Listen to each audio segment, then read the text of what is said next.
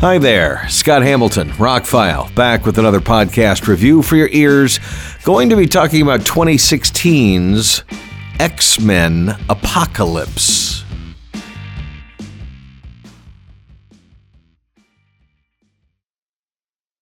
When the first X-Men movie came out, it was kind of a game changer as far as superhero movies are concerned. Bryan Singer did a great job. The second one was really good. Third one, not great. I mean, it was okay, but they screwed the pooch on the whole Dark Phoenix type storyline. And Simon Kinberg wrote that, by the way. Simon Kinberg's been involved with the X-Men franchise. Bryan Singer's been involved with the X-Men franchise, the whole thing.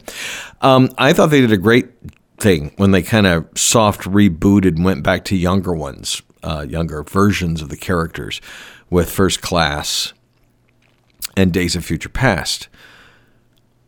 That being said, this, watching it now with hindsight and everything else involved, it felt like they were rushing things. This almost feels like DC Universe.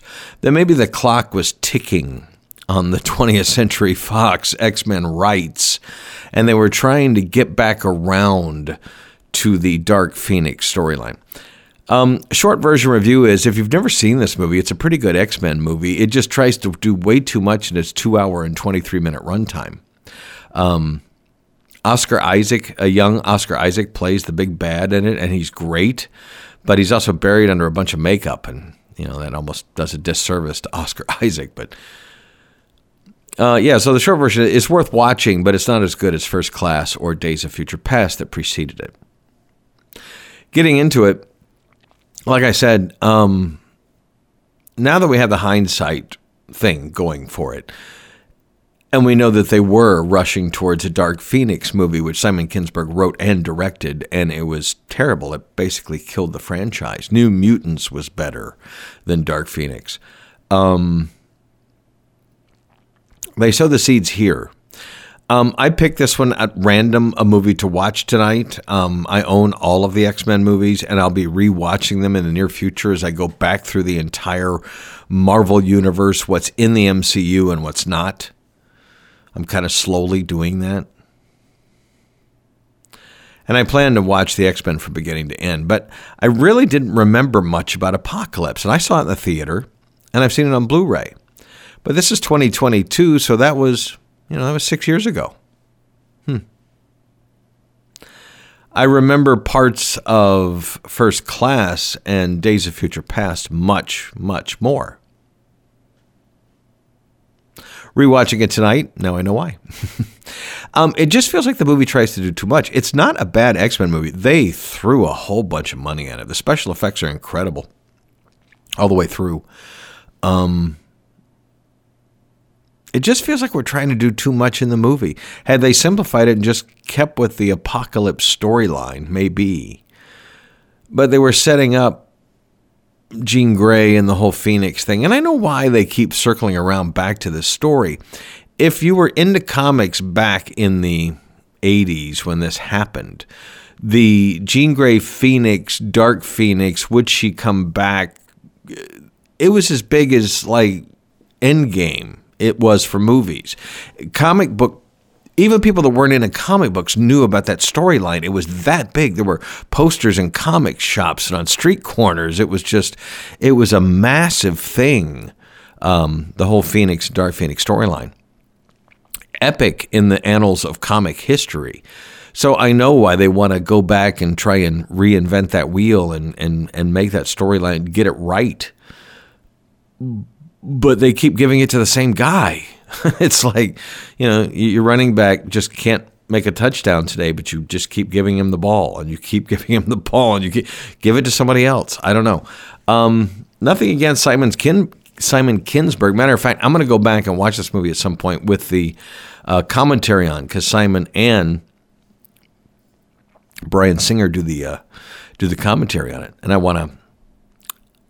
I know that they're both X-Men geeks. They both love this franchise. And I want to know what happened so much on Apocalypse.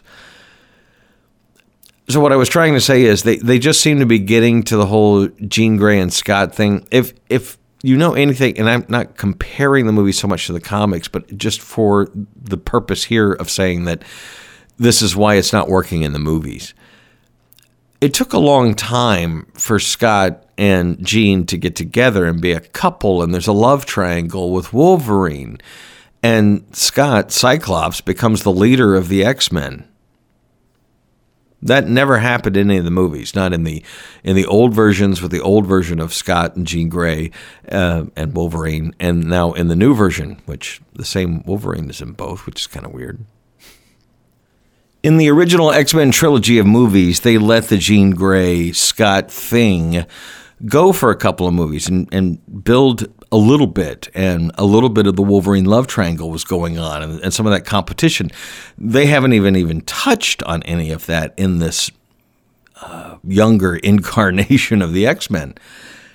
And so they try and build up all this emotion with what's going on with her character and with Scott, but they're not even a couple yet. And you know, he loses his brother, and she puts her hand on his shoulder, and it's just like, we haven't had any time for this to kind of develop yet. I don't know. Not getting too much into why this movie, didn't work. They just, I think, tried to do too much. Now, the things that do work, like I said, the special effects are good. The acting is good. They picked all the right people to play these characters. Marvel, whether it be 20th Century Fox or the MCU or even the Sony, usually do really well in the casting. Topher Grace is Venom in that third Spider-Man movie. Let's not talk about that, though. Watching Apocalypse this time is like, wow, Oscar Isaac, really like him. He does great in the role, but, he could be so much more. Had they focused more on Apocalypse and the surrounding him and putting together his Four Horsemen and stuff like that, but in the meantime, they're cutting back to other things, and Cyclops is just getting his power. I don't know. In the X-Men timeline, this doesn't really work, and maybe that's why it doesn't work so much in the movie. We're just not heavily invested in these characters before we put them through the ringer. But then we bring in, Professor X and Magneto, and they're always good for some stuff. So they brought back Storm. The actress doesn't even say anything in the movie. They introduced Psylocke. She gets a little bit to do. Beast doesn't do a whole lot. Nightcrawler does. He teleports him around a little bit. Because Jennifer Lawrence is playing Raven, I guess is why they've made her a bigger character than she was in the comic books. It just feels kind of unbalanced based on the people who they cast.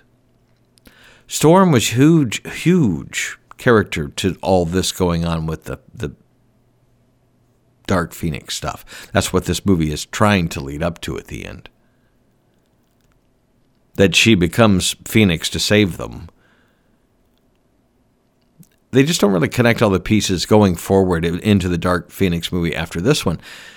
But this is a fine movie to watch if you're not worried about all that X-Men stuff. If you just want to watch a superhero movie, again, not as good as First Class, not as good as Days of Future Past, better than like X-Men Origins Wolverine, something like that. I would say it's better than the third X-Men. Not better than the first two. So weird to watch Apocalypse out of sequence and just kind of, take it for what it is. Not bad. They spent a lot of money on it. Wasn't as big a hit as they wanted. This began the end of the franchise. They were getting ready to lose the rights. There were only a couple more movies left to go before they wouldn't make any more. And now we'll see what happens with Marvel bringing the mutants into the MCU. Lots of rumors out there what's going to be happening in the new Doctor Strange movie and going forward, so we'll see.